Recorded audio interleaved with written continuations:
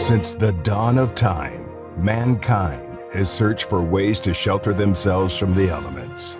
Over the centuries, these shelters have evolved from bamboo huts to concrete towers. The last few years, there's been a push to save the planet. Are you ready to embark on a more sustainable lifestyle? Look no further. You're about to enter the adventures of container home living. And now, contractor, radio and TV personality, and your host for Boxcar Universe, Steve Dubell. Hi, I'm Steve Dubell, host of Boxcar Universe, along with my co-host, Mel Alva. And here's what's coming up on this week's edition of Boxcar Universe. Joe Steggs is here with us from Mythic Sound Lighting and Shade with the latest info on home automation. Joe can bring your home into the 21st century. Also with us later in the show, Karl Foust from IMS Builder is going to be with us. They are our choice for container home living. Karl will give us an update on the Family Promise project and the temporary excessive heat container homes known here in Phoenix as XWing that his company is building for our community's homeless during this unprecedented heat wave. All that and more on this week's edition of Boxcar Universe, your home for container sustainable lifestyle living. And Mel, how are you doing today, and how are you handling this heat? I'm doing great. It's the humidity that's a problem, really. Oh, it's the monsoon humidity. It is. You know? No girl likes humidity. No, it's just, Colin, I know, doesn't like humidity. It'll affect him. It'll affect him, and then we'll have a strange things happen on the My hair show. looks like a lion's mane, once that comes about. But it's interesting, the monsoon living in a high rise, but Yes. And we were talking about that on our previous show, talking a little bit about with Amber Sullins on the proverbial haboobs that roll through Phoenix. And for those of you out there in our listenership that don't know what that is, living in the Valley of the Sun, we have these tremendous dust storms, and they call them haboobs, which is, when I first heard it, I'm like, what? But they roll in, and a lot of times you just can't see. So that's some of the things that we have to deal with here, along with excessive heat. August is usually a little more sticky than July. But, this is true. I think based on, when they say, I think they said that the monsoon season ends at the end of November, September 30th. So we got about a month and a half left of this, wonderful stickiness. As long as it did get up to 119 again, I think I'll be okay. Yeah. Who knows? It's Arizona. Oh, yeah, that's right. Yeah. I used to say that when I used to go through North Carolina, wait 5 minutes, the weather will change. But that happens here in Arizona, especially in the evening when these monsoon storms roll through, and they are just, and it doesn't rain everywhere because they're like storms that are just in the different parts of the valley. But when it comes down, you get hammered. I mean, my client up in the Desert Mountain area, they got hammered the other night. There was just like puddles everywhere, and the washes were even running. So it's Wow. pretty amazing.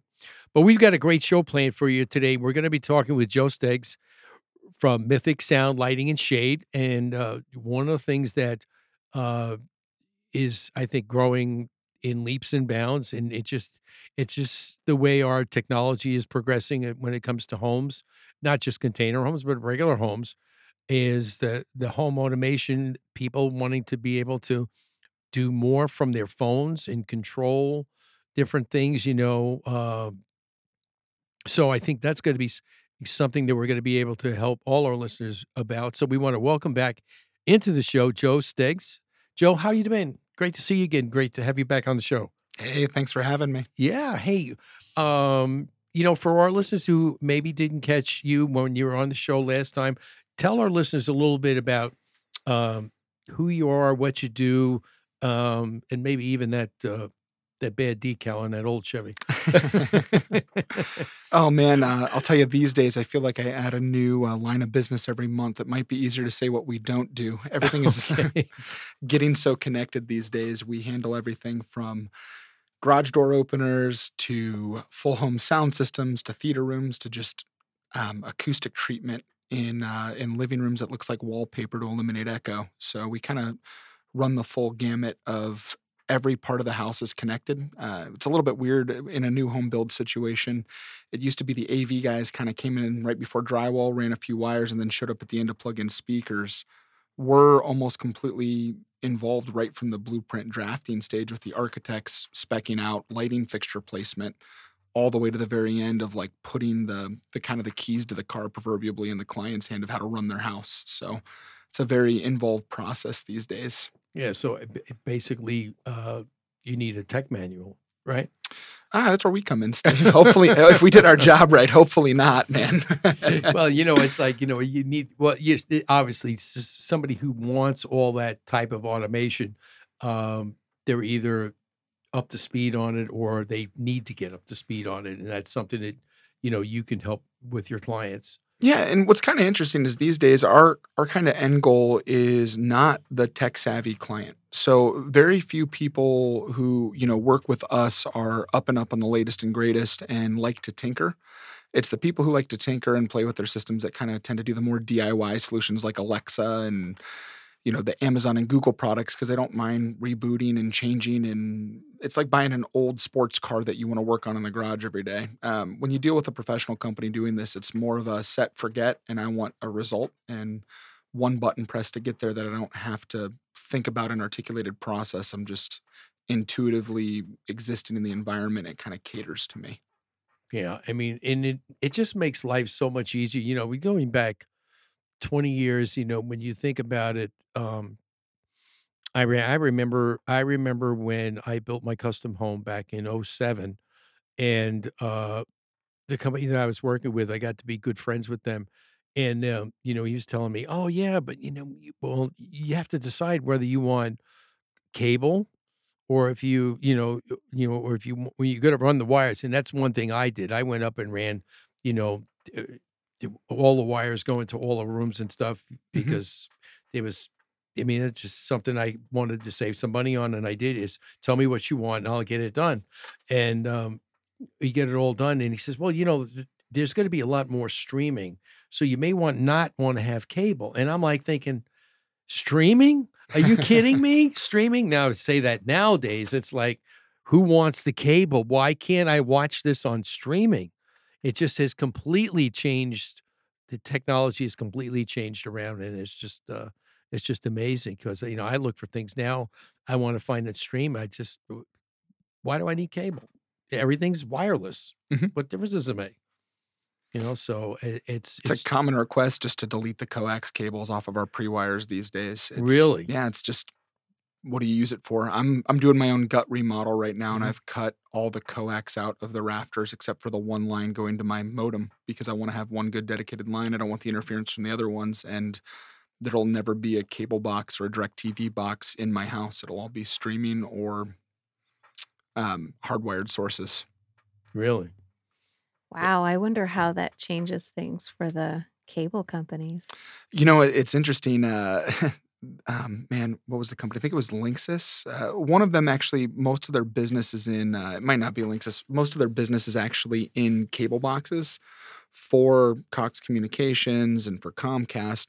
And they've been having some crazy shareholder meetings because they're known as a router company, but most of their business is actually cable boxes. And they're predicting like a 40% dip or something crazy like that I could in their imagine. hardware production. Holy cow. Yeah, it's like, and then I could see the other end of that too, is whereas I've seen little small creep ups in price with the different selected streaming services like Hulu. Hulu went up not too long ago. I remember there was an increase there. Netflix is having one right now. Oh, and it's just like they can't price themselves out of that strategic market that they said that, oh, well, we could give you so much more for so much less than a cable company. Otherwise, but then on the other hand, you got Roku turning around and you could either, subscribe separately, which is what I did originally when I got it. And then all of a sudden, if you want to subscribe to those other premium channels, you could do it through Roku. And I'm like, okay, so everybody's pushing the streaming aspect of it. And there's stuff on those channels that you can't see on regular cable stations. So I think it's more of a certain shows are more of a niche market.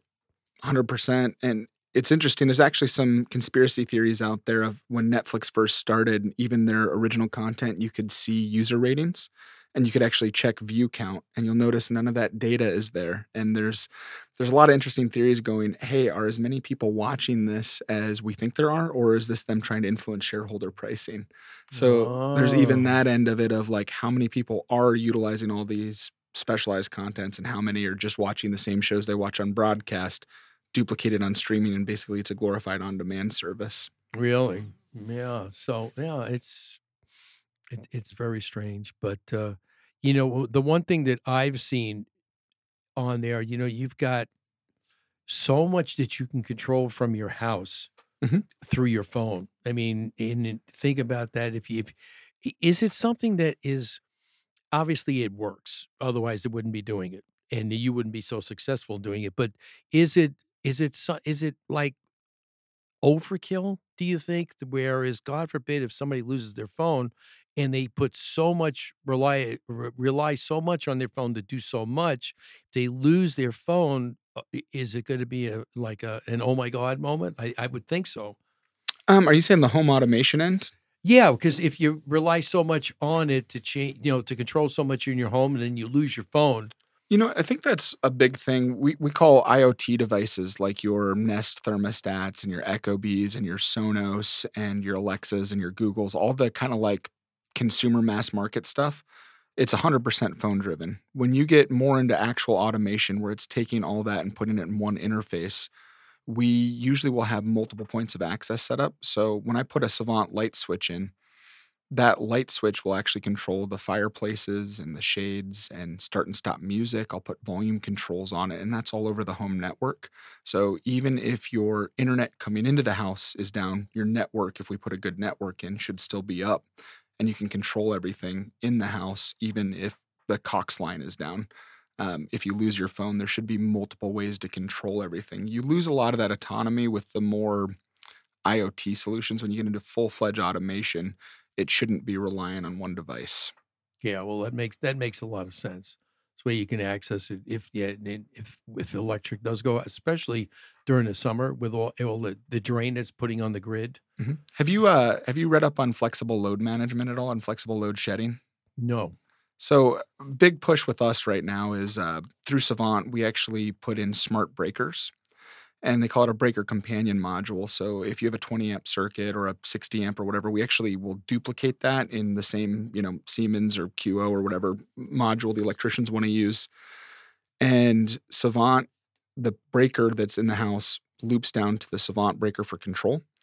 And that ties in with the battery backup system for the house, with the solar panel, with the generator, with all that. And so when you do get a storm and have a power outage, you can actually have if then statement set up. So when your backup power gets down to 70%, it will flexibly shed the loads that are non-critical. And you can have multiple contingencies set up for how much you want to last through a storm. So the automation these days will actually predict storms coming in and overcharge the batteries to be prepped for it. You can almost go fully off grid where you can charge the batteries overnight and set up enough kilowatt hours of storage to keep your home from pulling any power from the grid and use your solar to power the house during the night and the day. It's a big thing I'm going to be moving my personal house to is getting my wife and myself an EV. And man, as a small business owner in my Raptor, I'm putting 1,500 a month in the tank some months with the amount of driving we do, and then I'm her gas sure. bill. Putting those with EVs and then having free power through solar and the ability to store that power overnight in a battery backup, that would net almost a $2,800 a month savings for my house just by having solar taking care of my fuel bills and all of that, and then having a system that factors in the usage of the house, provides metadata through AI to actually track how I use it and predict how much storage I need and do the storage for me with no manual work as an end user is where I see a lot of the future heading with automation. Oh, that's pretty amazing that you be able to do that. Is that something that I mean, obviously you understand all this. Is it something that the average homeowner would be able to grasp all the science and everything as for that, or would they just look at it and say, "Oh, I'm going to save money doing this," I think that's it? there's a couple different factors. So cost reliance, economy to scale, we're a bit there yet that for the average user that it's value driven. As more of these battery storage systems are produced and more of the solarcs and the inverters to kind of direct everything, over time those costs will be a very advantageous thing. And with what we're seeing in Europe, where some businesses are closing because they now have a $3,000 a month power bill, there's going to be more of a cost on the power off the grid, and there's going to be less cost on the components as they're more mass produced. The other thing is for me is the reliance part. We live in the desert. We don't have natural resources here other than the sun. So not being reliant on the government to take care of yourself, your family, your air conditioning. If we ever had a mass blackout or brownout in the middle of the summer, I'd like to have my AC still running. And solar and battery backups gives you the ability to do that. So I think outside of just the cost, there's that benefit. And then the other side of it is if you are into the environmental side, it is much cleaner energy and, a better way to live and keep the earth sustainable and that end of it. So no matter what your kind of line of thinking is, I think there's a lot of reasons to look that way. And as far as the technical end, it's took me a long time to learn this, and there's a lot of technical sides to it. I think most clients don't really want to get into how the sausage is made. They mostly care about the end result of being able to keep their home off grid, being able to reduce their power bill, especially if they look at the more full lifestyle of the EVs being added in. So the value add there, and then thirdly, the environmental factors is the driver for most of the clients we're working with on these systems. Yeah, I think that's important. Again, I still always believe that no matter what part of the home that you're talking about, an educated homeowner is the kind of homeowner that you'd like to deal with because it's 100%. just easier to work with because if they don't understand what you're doing, then it sometimes, I mean, Mel, you could attest if the homeowner doesn't understand what you're planning and doing, it's going to cause communication problems. Oh, absolutely. But I think too, it's like the design is not done until it's fully done. And I know your pieces and components going in and hey, is this going to be put here? And I know we're working on well, it's going to be several projects together, but I just want to say, Joe, you do a great job in Well, your thank you. office and your showroom and everything that the setup that you have. My clients are super happy. I mean, So I just love I call it his 007 walls, where everything is hidden in the wall oh, and you can't even tell. totally. And those pieces of artwork that Yeah, I still love the art. oh, artwork's just really great. The speaker art. Yes, the speaker I'm art. waiting for mine to come in the mail someday. Oh, special photography. Okay, I get that. I want to see that, Joe, when it's finished. Well, Okay. he's doing one of our clients, I can say our clients now. They are next to their fireplace. It's going to be really interesting. He is going to be doing some custom art that's covering speakers, and it's a different concept of than just putting them in the ceiling. So that's going to be their surround sound, and then you can talk about it. But apparently, there's some fancy TV mount that goes by a press of a button, and then it comes down over the mantle. And I'm like, holy cow! All right, this All is right, I great. love this. So shameless plug, check out our Facebook and like and follow us there. But we do have a video of the mantle mount on there. It's a product we carry, and there's automated and manual versions. So it basically, if you have a TV over the fireplace and you're a designer who doesn't want two different focal points in the living room, gives the ability for the TV to swing out from the wall and then drop down to a reasonable viewing height. So it keeps the designer, the AV guy, and the client happy all together. Well, I love that too. So then you're not stuck with your head like, Front row at the movies, right? Well, yeah. looking up, and Well, it just the makes one thing sense. that I always remember from your last time you were here when we were talking about it that I think Mel had said that the one thing that she liked was the fact that you don't when you design things you don't just design to have it work properly and you take in account how it's going to look. And what you just described, it's perfect because, when you want to see, when Mo wants to see the fireplace, you could see it. But if you want to have the TV, you swing it in. So it's like the best of both worlds, which I think is a great way to plan. And I'm actually really excited about this project we're doing together, Mel. She was very helpful in helping design the artwork and the frames. So it's kind of cool. We're actually doing the woodworking in-house, and then we work with a local vendor that actually uses a high resolution dye on acoustically transparent fabric, which is like just a fancy way of saying we have really cool looking artwork that looks great to the eye, but the speakers can go behind it and be hidden. And that's what we'll have for the speakers in the client's room. And the speakers that we designed in, um, most speakers have what we call a very narrow dispersion pattern. So you have to get multiple of them in front of you so that there's not like gaps in the sound in layman's terms.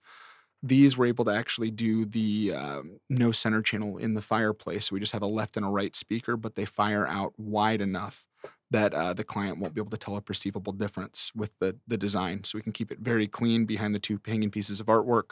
The rear speakers are in the ceiling, and we actually cut the subwoofer in under the stairs in the back.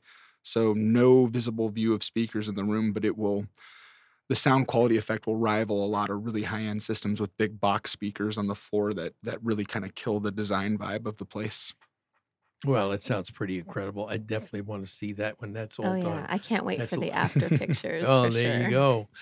All right, we're going to take a short break, and when we come back, we're going to talk to Joe a little bit about what has been in the news a lot. Everybody is talking about AI. What does it mean, and what is it uh, for us looking into the future uh, for the things that we want to do in life, and how is it going to affect our lives? So Joe's got some comments about that, but I want everybody to stay tuned right here on Boxcar Universe.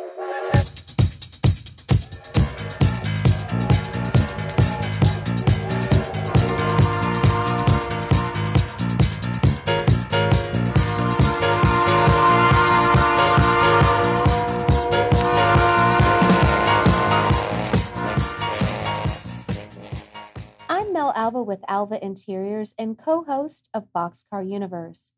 As a professional interior designer with over 22 years experience, I'm excited to bring my knowledge to the Boxcar Universe show. As a full-service interior design studio, we see your designs from the conceptual phase through to the styling and furnishing of your home.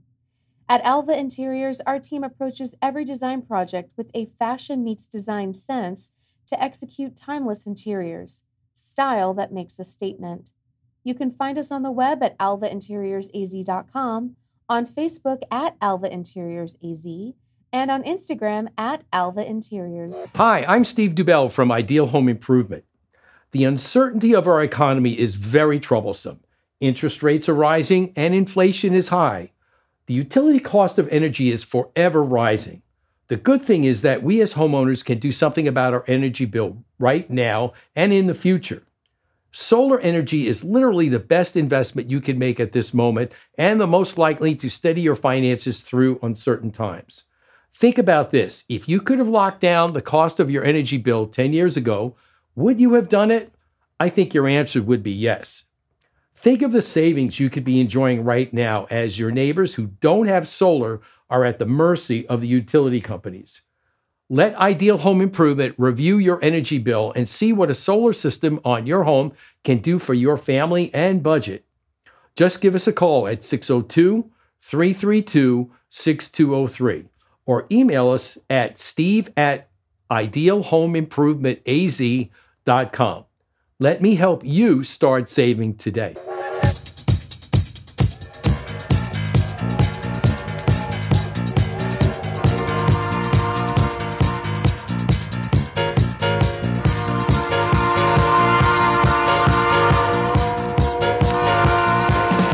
All right, we are back, and you're listening to Boxcar Universe, and we are speaking with Joe Steggs, owner of Mythic Sound Lighting and Shade.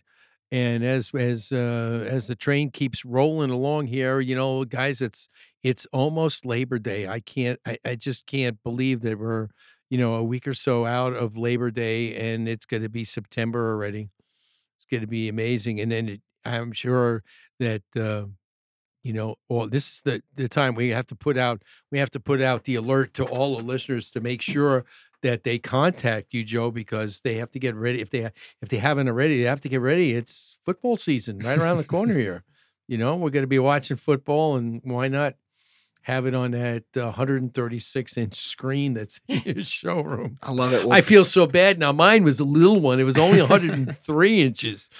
But no, it's just amazing, the technology nowadays. And then it's like I had to go out and get rid of one of the TV that I had from years ago that I've had since '07, and it worked fine till all of a sudden it started to have a mind of its own, and it started shutting off whenever it wanted to. And I'm in the middle of watching something, and I'm like, finally, I just said enough's enough. I went out and got a new one, and you and I talked about that. I found one, and it's amazing.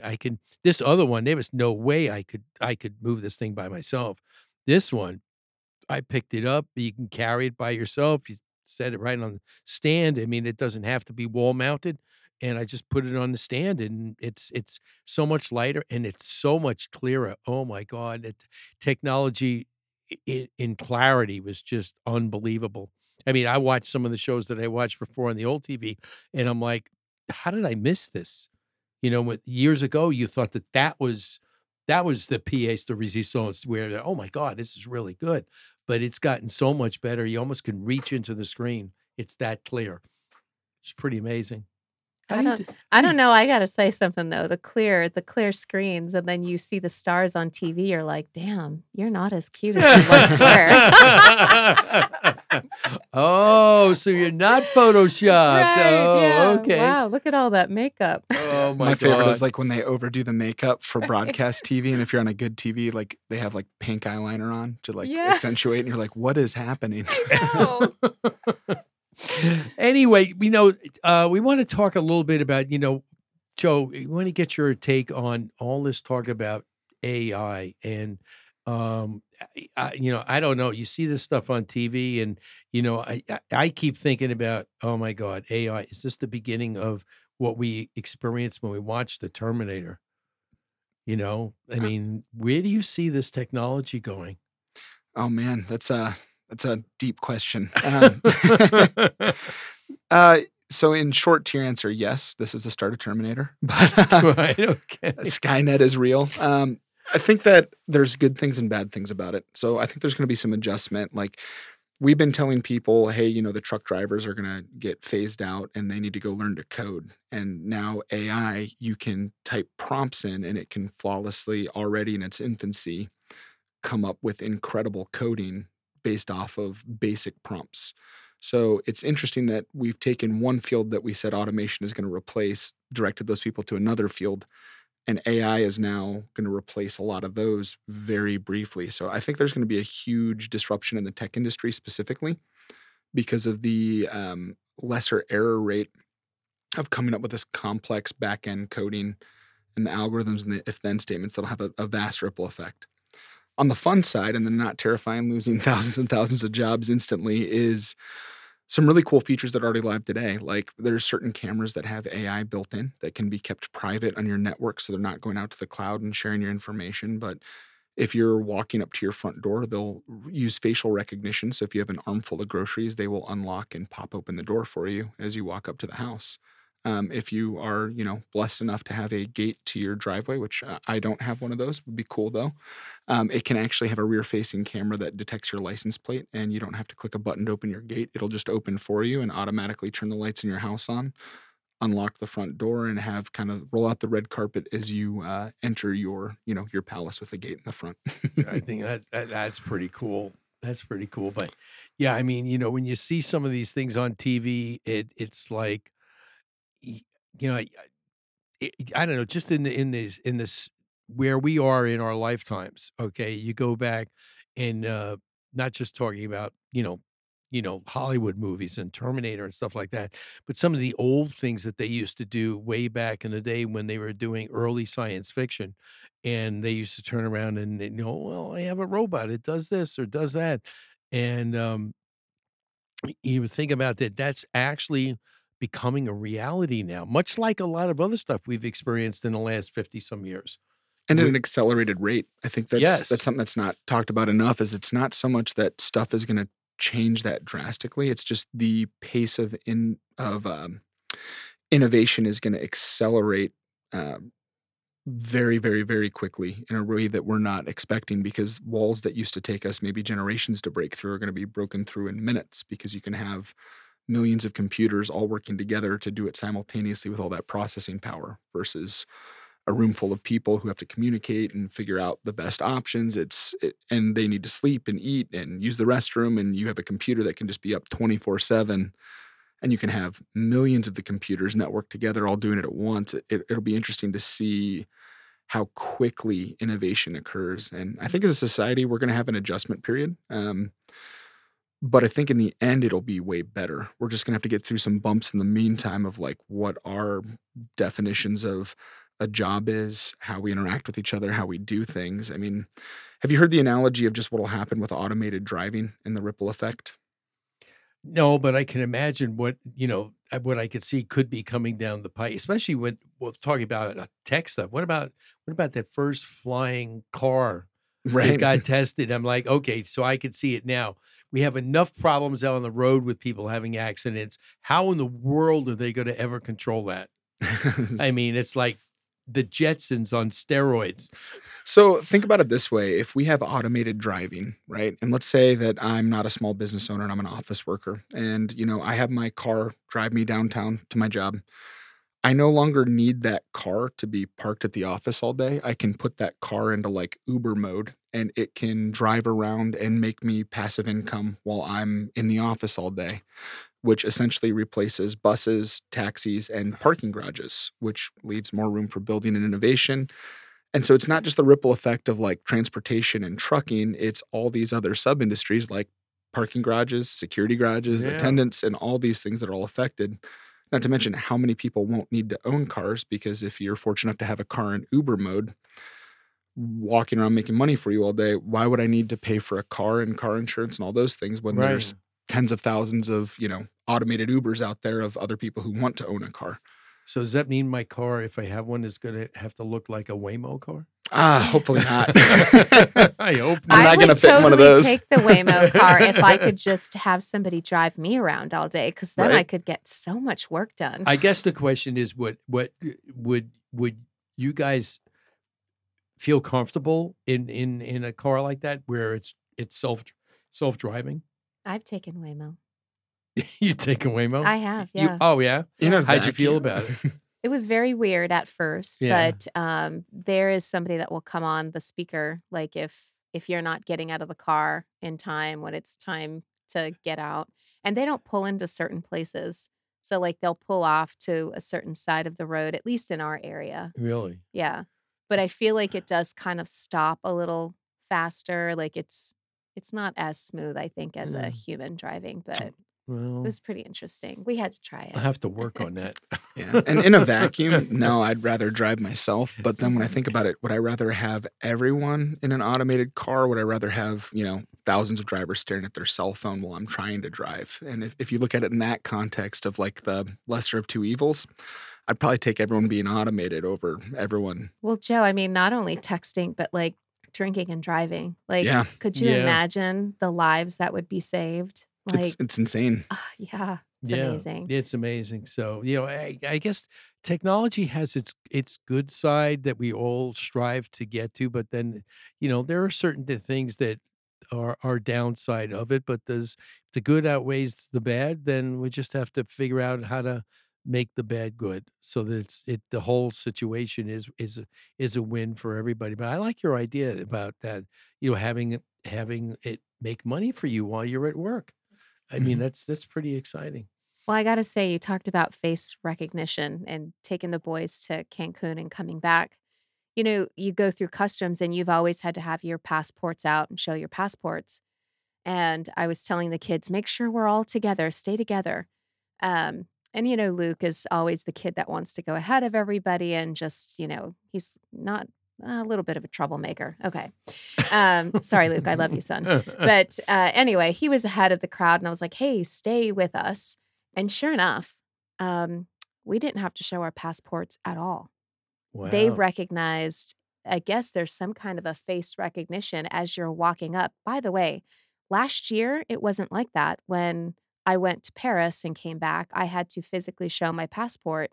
Now, this trip, coming in through customs, we didn't have to show our passports at all. It had all the information. It recognized our face. I was really tripping out. That's amazing. Yeah. Oh my God. I went to Thailand like 3 years ago with my wife for, 5 years ago, getting old, for our 10-year anniversary, and we flew through China. And one of the scariest parts of it is you actually, in our connecting flight to go through the airport and customs, you just scan your passport and then put your face in a facial scanner because they're keeping track of that, and scan your fingerprint to just pass through the airport. Oh my And once you're goodness. there, it's not like you can get back on the plane and fly back to the U.S. If you're not comfortable with it. You're kind of on a conveyor belt you got to get through, and Oh, yeah, wow. and it's the whole facial recognition and capture data, and like the implications on rights to privacy and autonomy are fascinating about what's going to happen over the next couple of years. And along with the AI thing, one of the reasons I really don't like devices by bigger corporations in your house that play audio or have microphones that you talk to. Oh, I'm not yeah, going to yeah. say names You because I told don't me want to say. about that. Wow. Yeah. It's actually in their subcontracts that they are looking for keywords to retarget advertising for you. So the reason all these devices are so cheap versus like real automation products have a cost is they're reselling your metadata to advertisers that is personalized, targeted, and redirected. So I'll put it this way: in my house, I have no electronics that are made by a Fortune 500 company that have a microphone built in that I'm supposed to talk to. There are some competitive products that we offer that store all your data on a local server, but they have a cost associated with them because they're not reselling your data to advertisers, and that's why the point of entry is so low for these. Is data capture, data mining will be a legal ground for the next 20 years. That is a hard thing to communicate and talk about and get public awareness around, but it's a very serious invasion of privacy that we're all welcoming into our homes. Did you guys hear about the fiasco Burger King got into a few years ago in the Super Bowl? They I don't know, actually, but I'm freaking out right yeah, now. Okay. they actually had a Super Bowl spot. I think it was Super Bowl, but it was something that was a very like high viewership thing, and they had a black screen come up, and then it just said, "Hey Alexa, tell us about the new Whopper." And then so the screen stayed black, and then it just played an Alexa commercial in everyone's house. They had a trigger in there for it. And so you just think about the ability of corporations to like know what you're typing, know what you're searching for, retarget ads that are based like directly to you.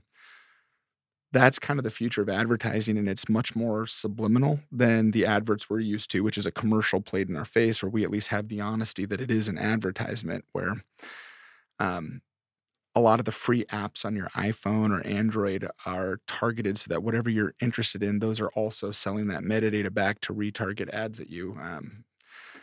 I think I've seen that happen. I don't know, Everyone's but a Whopper sounds really good right now. right. Oh, that's so scary. Oh my God. Joe, tell our listeners how they could contact you. Yeah, so you could go to mythicsls.com, like Mythic Sound Lighting and Shade. Definitely check us out on Instagram, Facebook, or call the office at 602-329-4252. We, for a company of millennials, we're actually pretty old school and love to actually talk to clients and work on designs together. Wait a minute. I hear, was that a combination of old school millennials? I'm an elder millennial, I like sir. to say that. I mean, I was like, okay, just trying to think. An old school Colin? No, that would never work. There's this sweet spot for millennials, Steve, where we can make eye contact and use technology, and they call us the elder millennials. It's that little pocket. And in here I thought, between. when they came up with the new technology coming back, when all of a sudden I see the company starting to make flip phones again, I'm like, oh my God. Well, it sounds like another Star Trek series coming up here with new flip phones, so. But Joe, thanks so much for being here today. We really appreciate it. And for all our listeners, make sure you could contact Joe on his website. Also, you could find us on boxcaruniverse.com, direct link to his website. So please make sure you check it out because he does some pretty incredible work, and he's right on top of down the pike what's coming up in the 21st century. So we've got a lot of great things to look forward to. Thanks for the time, guys. Great. All right. Joe Steggs with us. We're going to take a break, and when we come back, we're going to be speaking with our second guest, Karl Foust from IMS Builder, and he's going to be here talking about the container home projects for Family Promise and for the City of Phoenix for the homeless people that are stuck outside in this unbearable heat. So I want everybody to stay tuned. We've got some great information coming your way with Karl. And don't forget, you are listening to Boxcar Universe.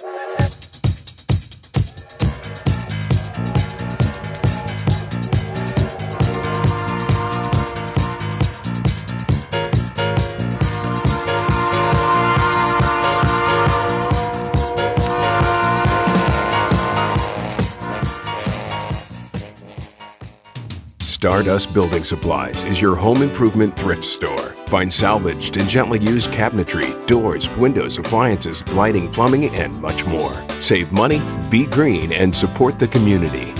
Shop and donate at Star Building Supplies Valley locations. For more info, visit stardustbuilding.org. Hi, I'm Sean with Mr. Electric, and I have a tip to help make your life better. One important reminder is to call a qualified electrician when you have frequent problems with blowing fuses or tripping circuit breakers. When a circuit breaker trips or a fuse blows, it's indicating that you have a problem with some other part of the circuit. If your breaker trips more than once, you should have a qualified electrician come out and take a look at it. Contrary to what may be acceptable, you really shouldn't continuously try to reset the breaker because there may be a problem somewhere else down the circuit and you could be causing a fire hazard.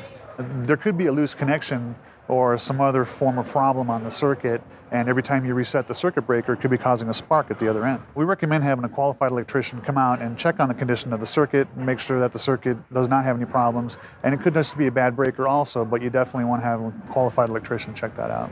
To have someone come out from our team may only take a portion of a day, but it could potentially save you a lot of money or your life. And that's just another way Mr. Electric has the power to make your life better.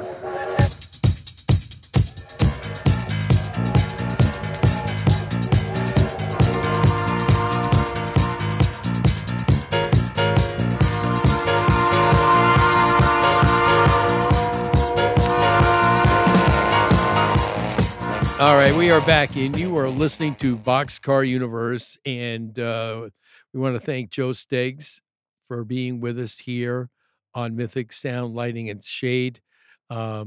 Great company, working with some great people, and obviously, and I know Mel wouldn't be working with him unless he was good, that's for sure. Because Absolutely. you got to pass the Mel test. The Mel test. The Mel test. No, they really are a great company, and he's a great guy. Yeah. But right now we want to talk with our good friend Karl Foust from IMS Builder, and he is our resident container home builder. And Karl, great to have you back on the show. And based on some of the stuff that we've been talking about, you're a busy man. Yeah, a lot of things going on right now, Steve. We have to make a couple of clones for you. Maybe Joe could help us with that. Make some AI Karls. This way we can spread them out. Yeah. That would be cool. Wasn't there a movie about that where somebody made a clone of himself and they end up turning into some problems? I forget the name of the movie. It was a I'm comedy. sure there's more than one. You've been watching too much Star Trek, too. I'm sorry. I could name one from the original series that you're talking about. But anyway, we won't go there, not this show. But Karl, great to have you back on the show. What's been happening with everything you're involved with? Because it's, as the year has gone by, not just with the Family Promise, we want to hear about some of that update, but what else is going on in the container home life? Container home life. Container home life. Well, that's right. Do you have a life? Well, lately, it's been a lot more of commercial projects. We're doing a lot with the homeless, not only with Family Promise, which we just started the build on. So they're actually looking to break ground fairly shortly. I'll have the containers ready to go on site probably in the next 3 months, and that's going to be really exciting just to get them out and get them there. But we'll have rough out inspections probably in the next 3 weeks down there in Eloy. And then on top of that, we've got a large project out in San Luis, Arizona It's a container park. They're putting in some kitchens and it's a whole bar, everything. They've got probably, I think I'm building 5 kitchens, 6 kitchens, 2 restrooms, a double sized bar, and a few other different types of projects for them. Um, Top of that, we've got the City of Phoenix that's got the big project that we're already done with. We're waiting on them to find some new property now. So in the meantime, we've got the containers ready. I'm actually talking to other homeless projects that might want those containers. And what I would do is I would just finish them, put them there, and then rebuild for the city of Rebuild Phoenix. them. Yeah, rebuild Yeah. for the city of Phoenix. 'Cause we don't know when they're going to come back to us. Probably, as soon as they find property, but that could be 6 months. We just Yeah, don't know. who knows? I know I was talking with Ted Taylor from Family Promise last week, and he had mentioned that they hadn't started the site prep yet, but he said that was going to be happening soon. And, I definitely would love to I want to talk to him a little bit about that to see if we can get get some filming of that. He'll- Maybe a time lapse film would be really cool. He's getting ready. I mean, I think the big thing they're looking for right now is they're looking for a GC. They talked to a company called Homemade, which is they're national, but they help out nonprofits with they're a bunch of real estate people, and they just help out nonprofits with certain things. And they want to take over and be the GC on the project. And they basically pushed everything aside and push it through their committees. So I think that's part of the one thing that they're looking at. They've got a couple other different GCs, but should be breaking ground. They submitted everything to the city pretty quickly, and we'll be ready to deliver the containers to them. So, Well, yeah, so that'd be good. And the site prep shouldn't be that bad. I mean, it's getting. Are they going to do footers or are they going to do slabs? they're going to actually do footers on this. So Yeah. we'll have a small crawl space underneath, and there's not much plumbing in them. So it's just the ends where the restroom showers are. So it'll just be a crawl space under there. We'll have one hookup. It'll be easy to set them up. So yeah, that'll be pretty cool. And that's just the one that's over on Bethany Home and 59th Avenue. Bethany Home 59th. It's in a church lot, and then I know Ted. We've talked to I know people in Mesa. It's got people in Phoenix. I mean, a number of other churches now seeing what's going on. Love the concept of doing this, and they're sitting on property that is not being used, and the small footprint of a container type of project can easily fit there. So, we're probably looking at anywhere from 4 to 6 different projects right now for Ted. Yeah. So just that alone. That's that's going to be depending on how fast they come, probably at least a couple of years out, right? To Yeah. be able to get them all done. Yeah. I mean, it depends on, if they're going to be the same. What we're trying to do is set the same footprint up. So really, we've already got the plans approved for the state. It'd be a simple stamp of a new plan. We don't make any changes, and then it basically just getting it through the city plans. So, Great. Now, are they going to have solar at all? yes, they are. They They've are. actually got, I forget the name of the solar company, but we're outfitting the roofs so they can put the solar on them. Yes. Cool. Very cool. Yeah, because I know a couple of other builders that actually make them, but they do them in the factory, and then they don't. They're not on any like 17-degree angle towards the sun. They just lay them flat because they transport the whole thing in one shot, and they set it up, and that's it. Once the customer gets it, that's it. There's no company to come out and more or less adjust the panels and get all that. But I would imagine with what you're doing, all that gets hooked up with the electric anyway. Yeah, it gets hooked up, and then the issue is also and it's just in the case, I think, going to be of Glendale. They've got little restrictions that they don't want to see a corner. I mean, it's just they have been from the beginning, trying to get involved in every little aspect of design, which has been kind of a holdup of a lot of stuff. But we're moving right along with it, so we're getting there. Well, that's good. It's along the way, it just seems like from the last time you and Ted were on together that it's just like everything else. The process takes time. Like I say, you're building your containers. You're going to get those things done, and they're going to be ready probably before they have the site done. Yep, we will be. So, but that's okay. Yeah. That's okay. You want to be there when they bring them in. They crane them in put them on all those on those pylons. That would be really good to be Yeah. able to do that. But so they foresee that whole project. What do you think as far as a I mean, completion date? Maybe by December. I mean, we're hoping by then. I mean, we were hoping by Thanksgiving, but they really got to get moving. It's going to be a 3-month process probably for them to, clear the ground, put the slabs, do what they got to do, bring the utilities in, and have it ready to go. So, the longer it takes for them to get permitting approval, which, everything's been submitted, they think that's going to come right away, and then have the GC kick off that's the question of when it's going to go. Yeah. Well, we've already got the DR approval, the state's approval. We've got all the approvals we need. So we've been released to go ahead and, start the build and get them ready to go. Yeah. So it's really great, but it's amazing how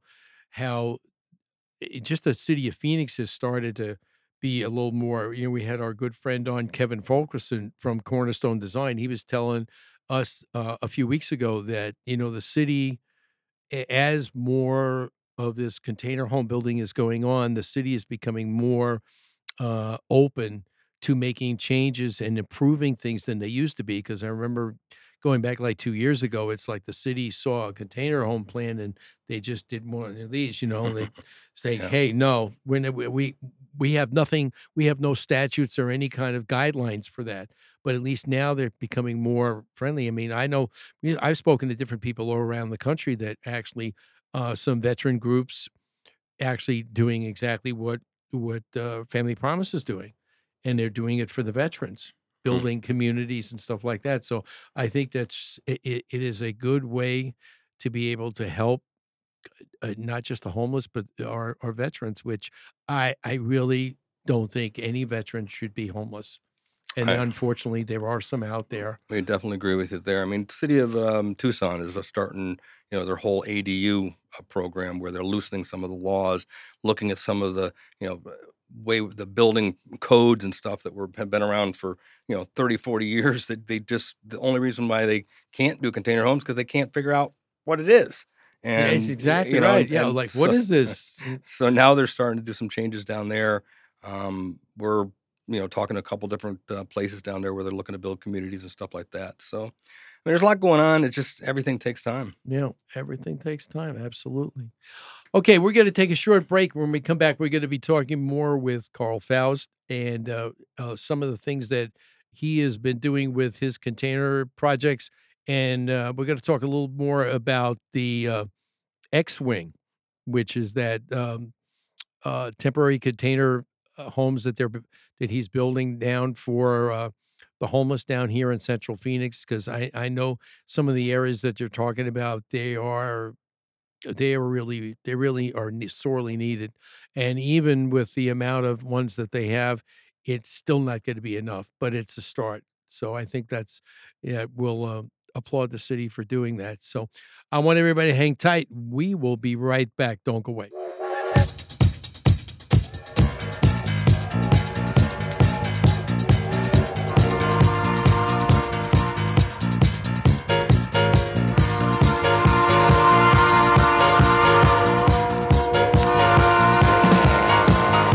Not believe this, but smart home technology can be traced back to 1975 to the first home automation platform when the X10 was invented. In 48 years, things have come a long way. To truly have a smart home today, the homeowner needs to make a smart decision and call a premier high-tech company. That company is Mythic Sound, Lighting, and Shade. Mythic can simplify your life with home automation, home security, home theater, lighting and shade, plus outdoor and indoor home audio, custom designed to fit your lifestyle. For the finest in products and services, visit their website at mythicsls.com. That's mythicsls.com, or call them today for a free consultation at 602-329-4252. That's 602-329-4252. Chances are, when it's time to call a service professional, you need someone right away. Who can you call for those electrical problems fast?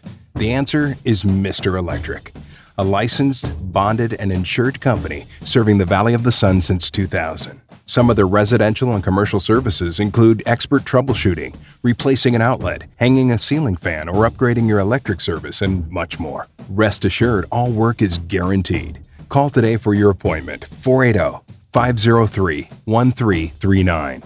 You can find them on the web at phoenixmetro.mrelectric.com. Remember, at Mr. Electric, we have the power to make things better.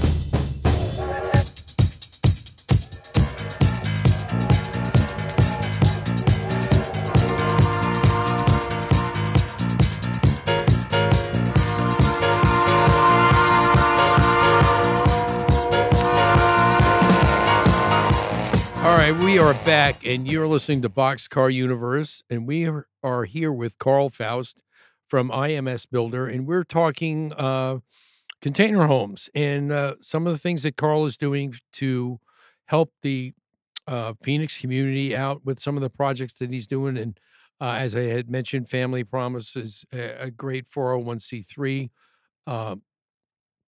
and they actually are going to be instrumental here with the start of the one that Karl was talking about in a previous segment over here on the west side of Phoenix with, several more. I think there's 6 were total, if I remember right, going to be happening throughout the valley as they start, all falling in, getting permits and everything like that. And like I said, every municipality is different. So everyone is, I guess you say, is a work in progress. Yeah. Each one. Yeah, every one of them. But, one of the things that I know, a statistic that I found, we were talking about the temporary container homes for the city of Phoenix because of this excessive heat. By the way, how have you been weathering all this heat? Not just here, but down where the factory is. Is it more intense in Phoenix or more intense down in Eloy? It just depends on where you are sometimes. I mean, it's going to be 110 or 112 degrees. Either way. What difference does it make? What difference does it make? I mean, ideally, down in Eloy, we've got, the guys are working, in a warehouse, so it's covered. It's, not like being out in the sun, putting in swamp coolers and everything else to keep them working conditions okay. We go in at 5 o'clock in the morning and leave at 2:30, just so that we're not there at 4 o'clock at the hottest time of the day. Oh yeah, so yeah. You got to work around the summer in Phoenix. It's it's the only way to do it. Everything in construction has to start at the crack of dawn. I don't care what you do, painters, construction, anything. But the one thing that I had noticed, I mean, this is a statistic I found online, and I'm going to read this to you. It says unhoused people accounted for about 40% of the 425 heat-associated deaths tallied last year in Maricopa County, home to Phoenix, during its hottest summer on record. More than half of the 425 deaths occurred in July, and 80% occurred outdoors. I mean, this is serious. I mean, especially when you go downtown Phoenix in certain areas. I know where, for instance, where Arizona Shelter Services is off of Jefferson, and I used to use some of their services because they had a temporary employment service where they would actually go out.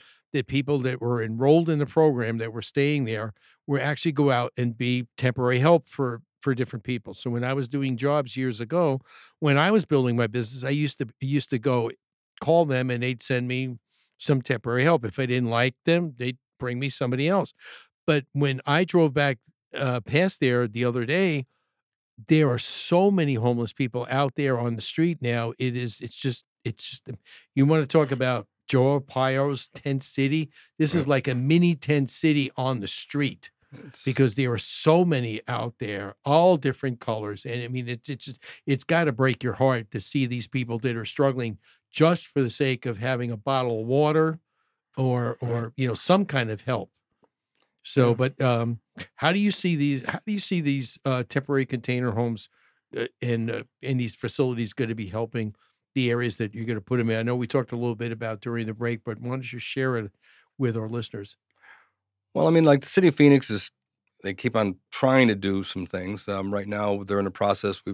We're putting together. It's that you mentioned XWing. That's another company that's actually building the XWing container shelters, their homes. We're in that same project, which includes 3 large sprung structures We're building all the restrooms, showers, bathroom units, a whole dog wash station for the people, as well as a guard shack. I think I'm building 9 different buildings for them. There was a hiccup in it. They had a property and found out they couldn't get the property, so they're in a process now of scrambling to find another. City owns a lot of land, so it shouldn't be much of a problem. But every time it's just the red tape that they got to run through. I think we could working together, because the XWing people have their stuff together. I've got mine. I know Sprung Structure can put their stuff up quick. It's really just a matter of time for the city to find the property and get it prepared and move on it. So we just have to call. You just need to get on the phone and call Kate Gallego, the mayor, and tell her to get her act in gear here, because we need to help these people. I know. I'm still totally waiting agree for with her. you. I put a request in to have her on the show to talk about some of her green programs 3 months ago on Earth Day. I'm still waiting. She must be a very busy lady. It's just amazing. But there are a lot of different areas that these people, it just they need help. And even still, even putting this initial one together is just just the tip of the iceberg when you think about it. I got to believe that a lot of these people that have been homeless for months can't wait for October till at least it starts cooling off again. Well, I think that's why, there's different places out there, different shelters or nonprofits, such as, the Family Promise, which Family Promise is different than trying to shelter all these 50 or 500 homeless people that you're seeing down there. They're more going after the families. They're trying to actually take them to give them temporary housing and then move them into permanent housing and working with them all the way through. Biggest problem in homeless and housing is that they don't have anybody to manage it. So you can throw stuff out there, quick, and then if it's nobody's there working with them or working with the people on a daily basis, the next thing you know, it's wrecked. It's trashed. It's trashed, and you really don't have. And that's what they need in the programs. They need some kind of management, sort of like what Family Promise does. They've got on-site 24/7 there. They help the people. They help them with, finances. They help them to, teach them literacy. They teach them everything else. Have them in a savings program so that, at the end of the day, 90 days later, they're ready to move out on their own. Right. And that's the biggest problem I see with the homeless problem we've got. I live in downtown, so you guys, I'm like in the mix of it all every day, 24/7. Yeah. And I will tell you that I feel like there is a mental health situation in downtown, and whether these people are on drugs or not, like I, I just don't. What is the city doing to help this issue? Because when you've got people in the middle of the street, naked, talking to themselves, clearly they need help. There's a problem. There's a problem. And so you can get the housing for people, but where's the help? Where are the doctors or, the facilities to put these people and rehab them for whatever that looks like, right? I'm not a doctor, but by all means, you could completely see that these people need help. It's a struggle, it's sometimes even a little nerve-wracking to leave the high rise to take the dog for a walk, and you've got random people walking down the street late at night, and my son took the dog for a walk, and somebody tried to approach him, and that's pretty scary. Could that happen anywhere? But we're noticing that it's happening more often. So I don't know what is going on, if they've gotten rid of a homeless community, which I've heard that they're kind of getting rid of them. The city's like, no, you can't camp out here. You've got to go. And these people are being dispersed, and that's scary also. Well, yeah, they're dispersing them, and it's like, okay, so where do we go now? And it's just not just Phoenix, but it's all over the country. And I think because like Karl, like you said, what's needed is some kind of structure to be able to, you can't keep just putting a roof over their head and give them a place to get out of the heat. And that's all well and good, but where's, if we're going to rehabilitate, get these people into the society again to be, useful and get their lives back together, that they need help, and it's not just a building. Well, not everybody will be able to get back into the system. I mean, sometimes, there are chronic homeless, and then there's people that are, hey, they lost their job because of this or that or the other thing, and they want to get out of homeless. They didn't. Those are the people that would be easier to help in a program and have them run through than, the people that just have no desire to get out of it. So, there's like two sides of the homeless story, which is, Sounds like tax money. Yeah, absolutely. Yeah, that definitely sounds like tax money. But that it's just amazing. But there are so many things. I mean, that just for the time that we've known each other this year, that are constantly changing. Like we were talking with Joe Steggs earlier in the show, talking about some of the things that are changing in his fields as the municipalities throughout the country are seeing that this is a viable way of doing things. I mean, Mel and I are going to be taking a trip down to Tucson, hopefully in the near future, and going to visit, where they're actually utilizing shipping containers, and they're called freight farms. And they're actually doing it. They're containers that are used with hydroponic gardens, so they actually can grow food. Now, the freight farm that's down in Tucson, when I was speaking with one of the people from the farm, I said, okay, so now that you're growing this food, and it was just amazing when we had them on the show talking about they can actually grow 800 heads of lettuce in 1 week in a container. Okay, because there's no outside sources that are going to hinder the growth, and it's all done. There's no dirt. It's all done hydroponically with water and nutrients and stuff like that. So, well, what do you do with the food that you create? Well, they take the food that they create, and they have two 401c3s in the Tucson area that they provide food to, which is, to me, seems like a no-brainer. If you put one in Phoenix, think about what that could do to help some of the homeless people. And we could create something in a community with the temporary housing, and plus some way to give them food, because they're always looking for money. It would take a lot of people, I gotta believe, off the street, standing on street corners in 110 degrees, looking, begging for money. And they'd have a way to actually, eat and then have the shelter. And at least it would be a start. But it seems to me like one of those would be perfect in Phoenix. I've built them before in the past, when I was building labs for the marijuana industry. So we've built many different things. I've built grow rooms, built hydroponic rooms. We've done it all. Yeah. So, I mean, it's just amazing that some of the uses that can be done for containers, and the endless use of them. I mean, look what our former governor did. Took the containers and tried to build the barrier wall. I mean, it's just like, okay, what else can you use those things for? Now they're trying to sell them back. And guy called me the other day. Do you want some? I'm like, no, I don't want any of those. They're all beat up. They're still trying to sell those, huh? Well, they're giving some kind of incentive to nonprofits, but what's the nonprofit going to do? They don't know how to build it. So that's true. Totally, how many? Do you know how many they have to sell? I don't even. It's got to be what? Got to be hundreds. Several hundreds. Yeah. For the amount of, I don't know about how many they used in the whole line, but what they were stacked. I think they were stacked 2 stories high. Mm-hmm. Yeah, so there had to be a lot of them. That's it. Only 2 stories. 2 stories. What a waste. That's 20 feet.